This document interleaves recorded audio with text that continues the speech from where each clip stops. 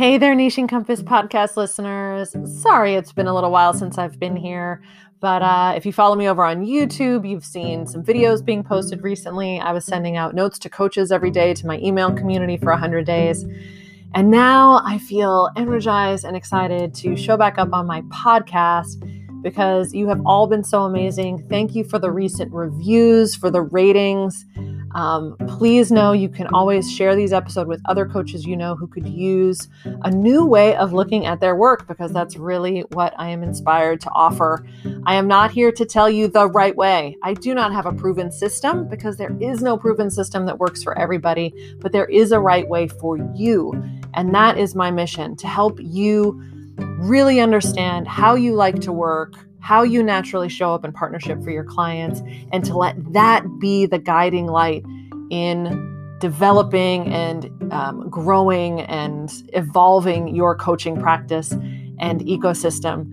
And today we're going to do just that. I want to unpack this idea that good coaches only do one or two things, or what good coaching looks like, and invite you to look at it a bit more creatively and to ask yourself, what would it be like if you could show up and bring all of your amazing, amazing natural talents into your partnerships, of which coaching might only be one of those things? What if there are lots of other ways that you can serve people, and really just say, I'm going to do what I do best, and that is what your clients need most? I can't wait to dive in. Here we go. So I have the honor of working with a lot of new and emerging coaches in the community I run called Misfit to Maverick. And so I am always in conversation with coaches and listening to the experiences that they've had, the stories they're working on, kind of disassembling and breaking through. And I've noticed something happening over and over again, and it's around this question of what coaching looks like what is coaching? And it ties to this exploration we're doing around what our natural gifts are. So again, I want you to imagine that there you are on one side with all of your amazing qualities and natural talents and your experience and the way that you naturally show up in service of someone else. And on the other side is the definition of coaching and what it looks like to coach. What does that even mean?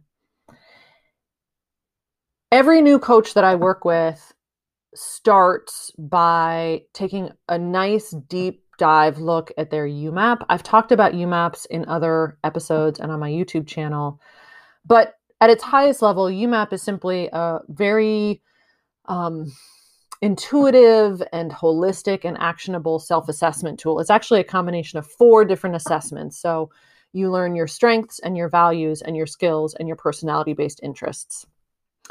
I like to add on to it conversation about your lifestyle and your quirks. But what it really does is break down your work preferences, who you are, what's important to you, how you like to show up in your work. And because I really believe that if we don't know those things about ourselves, if you don't know those things about yourself, it's very difficult to advocate for you in your work. As a coach, unless you're going out and getting a job as a coach, which is always an option, is to just get a job somewhere to do your coaching work. If you, like me, are working on building your own coaching ecosystem, you want to be self-employed, you want to be creating your own clients, what that means is that you are building your own job. And you want to build a job that's in alignment with who you are.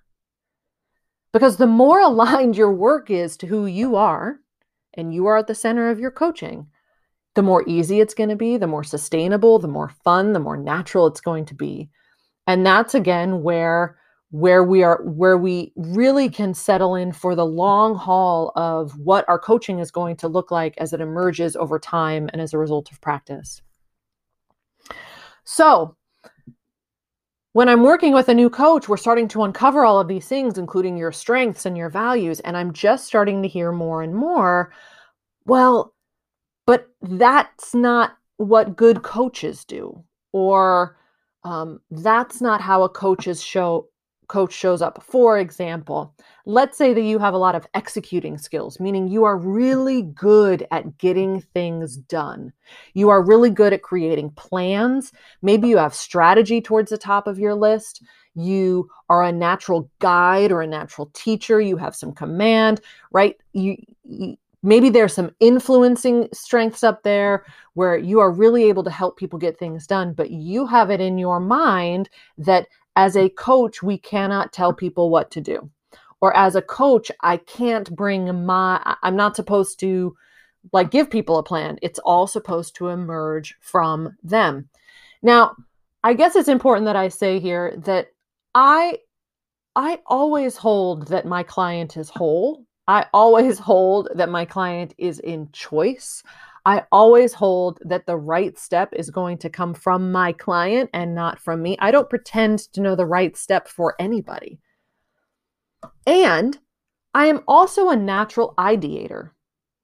Ideas come to me very easily. So if a client shows up into my session and says, I don't know what to do next, I just don't know what my options are, I can put on that ideator hat and say, well, I can put some things on the table. Would you like me to? I always keep my client in choice. Would you like me to put some ideas on the table?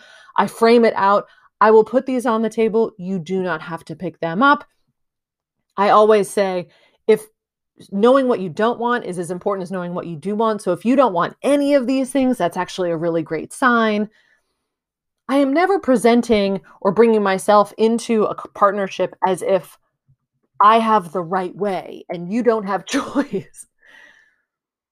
And so when I work with fellow coaches who have these strategic strengths, but they're coming up against this definition of what coaching is or is not, I tend to take a stand for, rather than trying to change who you are or close off those natural gifts that you have in order to fit into this definition of coaching, I like to flip it around and say, well, what if we change and explore and experiment and unpack what coaches do?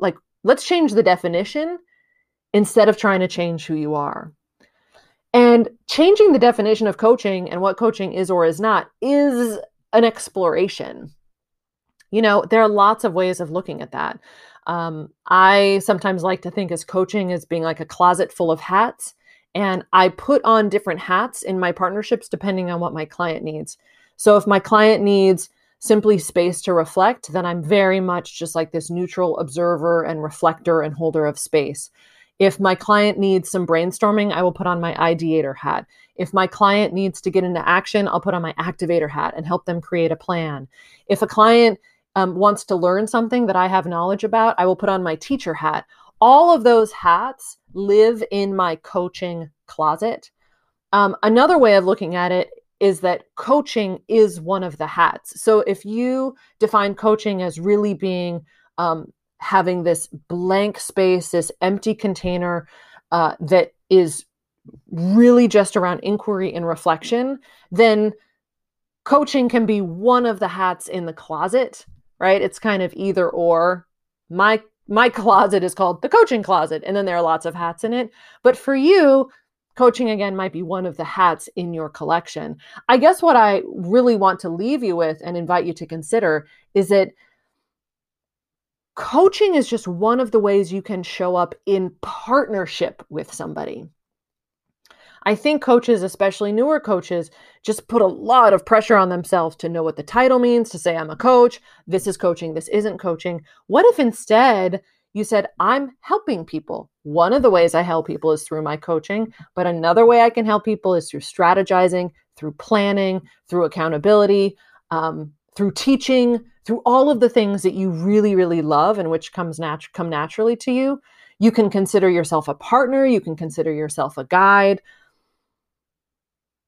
But I just want to invite you to hold the title of coach and what coaching is a little bit more lightly and notice what happens. Notice what happens if you give yourself permission to, yes, honor and use and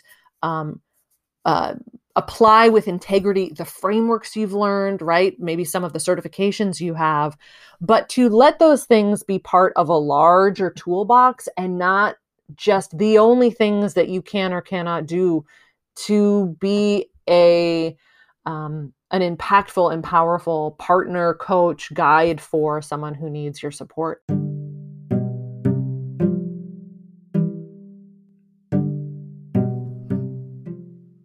Oh, how I do hope today's conversation has been helpful and perhaps is helping you untangle a little bit from any definitions or ideas around coaching that feel like they're holding you back from doing your best work. I invite you to subscribe to the podcast, consider sharing a rating and a review if you're an iTunes listener. If you're listening over on Anchor, please send me a voice memo. I would love to hear your thoughts directly and perhaps include that in an upcoming podcast episode. And if you're not a part of my email community, I invite you to head over to allegrastein.com and sign up over there. All announcements about Misfit to Maverick and what's coming up, I send out to my email community. So it's really the best place to get those updates. In the meantime, thanks so much for being a listener. I will be back again soon. I have a lot to share in service of your journey. Glad to be back, everybody. Talk soon.